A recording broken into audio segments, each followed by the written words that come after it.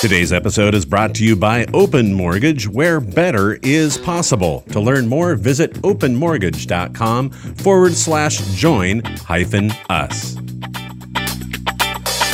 5 hyperinflation hedges from Bitcoin to reverse mortgages. How to sell a home that has a reverse mortgage. And too many Americans have saved nothing for retirement. These are your top reverse mortgage news stories for the week of May 24th. You're listening to HECM World Weekly, the nation's only weekly podcast for the reverse mortgage professional. A recent column in Explosion.com caught my attention, entitled From Bitcoin to Reverse Mortgages. Here are 5 hyperinflation hedges you should know about. It begins saying that there's no secret the U.S. government has been printing cash as fast as their printers can create pretty green. Trillions of new dollars have been distributed to those that qualify for stimulus payments as a way also to stimulate the stagnant, recession-plagued economy during a crippling COVID-19 global pandemic. And that's causing some to say we may be entering an era of dangerous hyperinflation. So what can you do to fight hyperinflation or even just simple inflation on the home front?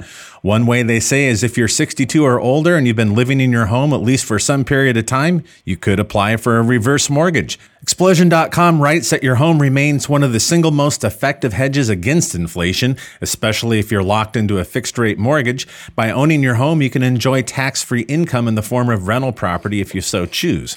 I'm not sure about the tax-free part, but again, with a reverse mortgage, the proceeds from that loan are typically treated as tax-free because they are not income.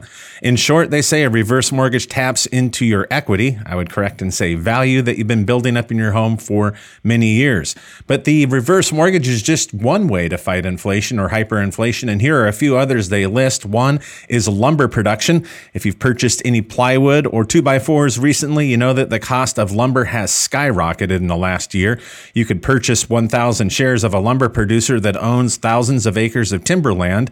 1,000 shares of a lumber producing ETF is said to be even a better choice. Then there is the much reported on Bitcoin. Since there's a limited supply of Bitcoin or BTC, it could surely hold up as a hedge against the money printers. It's a simple case of supply and demand.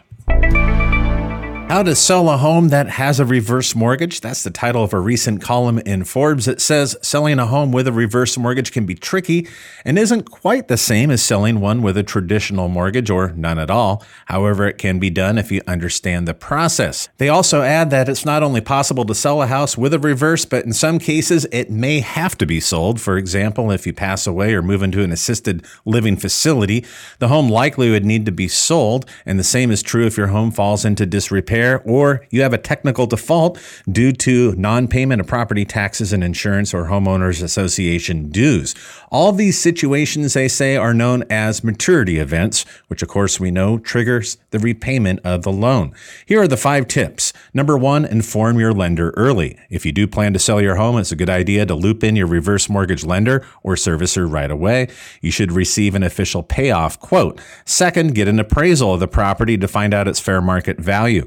If the value is less than you owe on the reverse mortgage, it's important to have an official appraisal on hand so the lender will accept a lower amount to satisfy the debt. Third, hire a real estate attorney. You may or may not feel the need to hire a lawyer to help with the sale. However, it's actually required in some states. A real estate attorney will help you navigate the timeline and process so you do not make any errors. Number 4, list your property. Spend some time making repairs and getting the property in its best shape so you can get the best possible price. And number 5, close the sale and settle the loan. Once the home sells and the proceeds are used to pay off your loan balance and any outstanding fees, you are generally required to pay off your reverse mortgage immediately after selling the home. If you're enjoying this weekly podcast, one way you can say thank you is to click on the banner on this page. That is for the sponsor of this show, Open Mortgage, where better is possible, or you can visit openmortgage.com/join-us. And our last story from this week comes from the Gainesville Sun guest columnist Star Bradbury. It's entitled, Too Many Americans Have Saved Nothing for Retirement.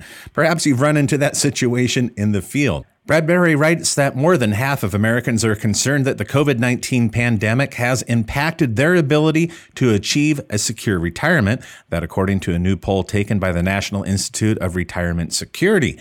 And we all know the pandemic has exposed the economic disparities in our country between the rich and poor. Statistics concerning retirement savings are just another reflection of that. The median retirement savings for the bottom 50% of workers in the U.S. is zero, and the median household retirement savings for all ages is $57,000 for full-time workers and only $23,000 for part-time. Now compare those numbers, writes Bradbury, to what you hear from the financial pundits who say that you need at least $1 to $1.5 million to retire comfortably. Now, the impact of the COVID pandemic has forced many to spend their savings and in some cases taking money out of their 401ks, asking themselves, quote, let's see, do I pay my mortgage, put food on the table, take my child to the doctor, or save for retirement? What would you do? And we also face a serious crisis from the next two generations of retirees, and the millennials and Gen Xers have grown up to become adults amidst the crisis, complete with real estate bust, fewer jobs, financial implosion, and now the pandemic. The question we should all be asking is, are these our future reverse mortgage borrowers? Thank you for joining us for another episode of HECM World Weekly, and we have a special announcement. Tuesday, May 25th at 11 a.m. Pacific, we are hosting a free webinar entitled Solutions-Based Sales, so be sure to go to HECMWorld.com and look for our latest video entitled HECMs Are Surging Despite Economic Uncertainty, and on that page you can find a link to register. Don't forget you can listen and also subscribe to this podcast on iTunes or listen on Podbean. Thanks again for joining us, and happy originating.